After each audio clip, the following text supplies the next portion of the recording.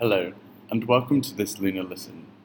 Today we have Epilepsy, More Than Just Seizures, written and read by Faustine Petron, she, her.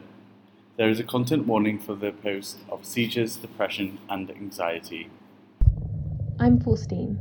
I study politics, social anthropology, and sociology at uni, and I was diagnosed with juvenile myoclonic epilepsy when I was around 15 or 16.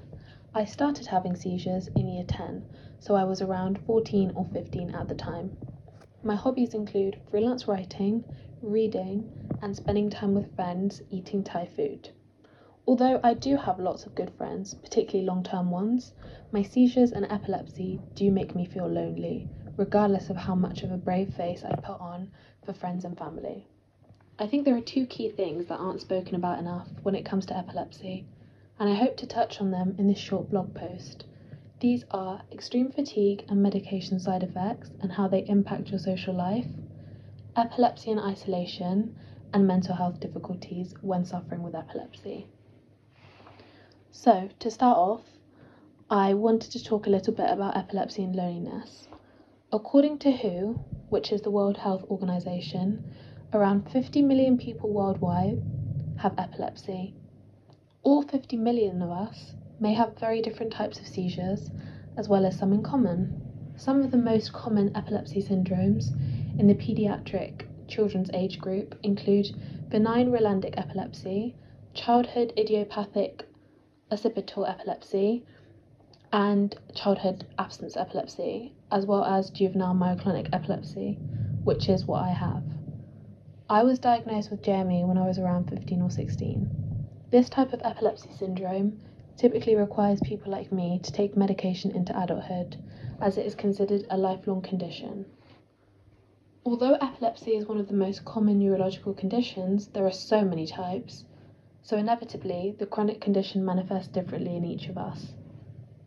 We also all take different medications and have different bodies, so may respond to things very differently too.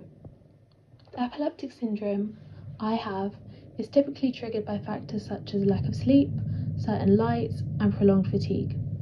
Being a university student, clubbing and nightlife activities are rife and at every corner, but I can't partake in these activities because there aren't necessarily the accommodations I need at these events.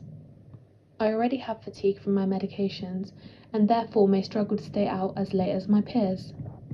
For me, this has resulted in missing formal dinners, freshers club nights, and opportunities to meet new people and form strong friendship groups for the next 3 years.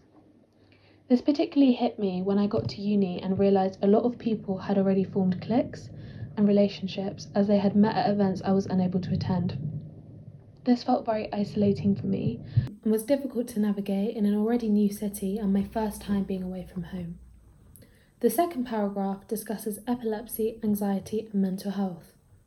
There is still a stigma surrounding epilepsy and of course stigma surrounding mental health. So what happens when the two coexist? I always say that society makes having epilepsy harder for me than the actual condition itself.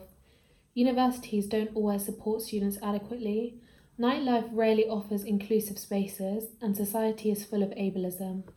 Some of the ableism I have experienced contributes to the anxiety I have, which I never had before epilepsy. People often talk about the condition itself, but not the mental health effects that sometimes occur alongside. In the UK, 1 in every 6 people will have depression. If you have epilepsy, your chance is around 1 in 3, as found out by epilepsy research. People with epilepsy are at a higher risk of becoming depressed, so why is this still not talked about enough? People with epilepsy sometimes feel great levels of anxiety because they never know when their next seizure could be. Living with this chronic health condition can result in high stress levels because epilepsy is such an unpredictable illness. A personal example that I feel will resonate with epileptics and others with chronic conditions is travelling.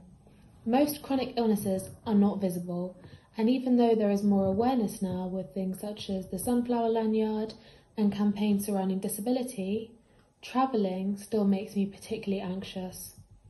I have side effects from my epilepsy medication such as fatigue, dizziness, and feeling disorientated. I am also extremely disorientated after having a seizure too. When I'm travelling, I often worry that I might have a seizure on public transport, and I have felt unwell on transport before and was denied a seat. Worrying over society's actions when we have enough on our plates already isn't something that we should have to face. We should feel safe and supported, just like everyone else travelling.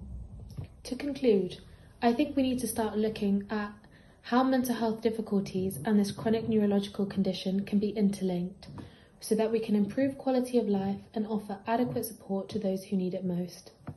If you are struggling with your mental health, I would say please talk to someone, whether that be someone inside your school, college or university or workplace, or an external person. Helpful charity links are The Mix. The phone number to this is 080-8808-4994, or you can text the charity Shout to 85258. This is a heavy topic, and if you or someone you love is living with epilepsy, then here are a few things to bring some joy. Here are 2 songs I like to listen to that make my day a little brighter when I'm struggling. The first one is called Grateful by Mahalia. I find her voice really soothing. And the last song is Peng Black Girls by Annie and Amia Brave. Thank you for reading this and taking the time to listen. Thank you for listening to this Lunar Listen. You can find other recorded blog posts on our Spotify or Apple Music. You can check out all the other fab work we do on our Facebook, our Twitter at The Lunar Project, our Instagram at The Lunar Project UK, and our website www.thelunarproject.org.uk.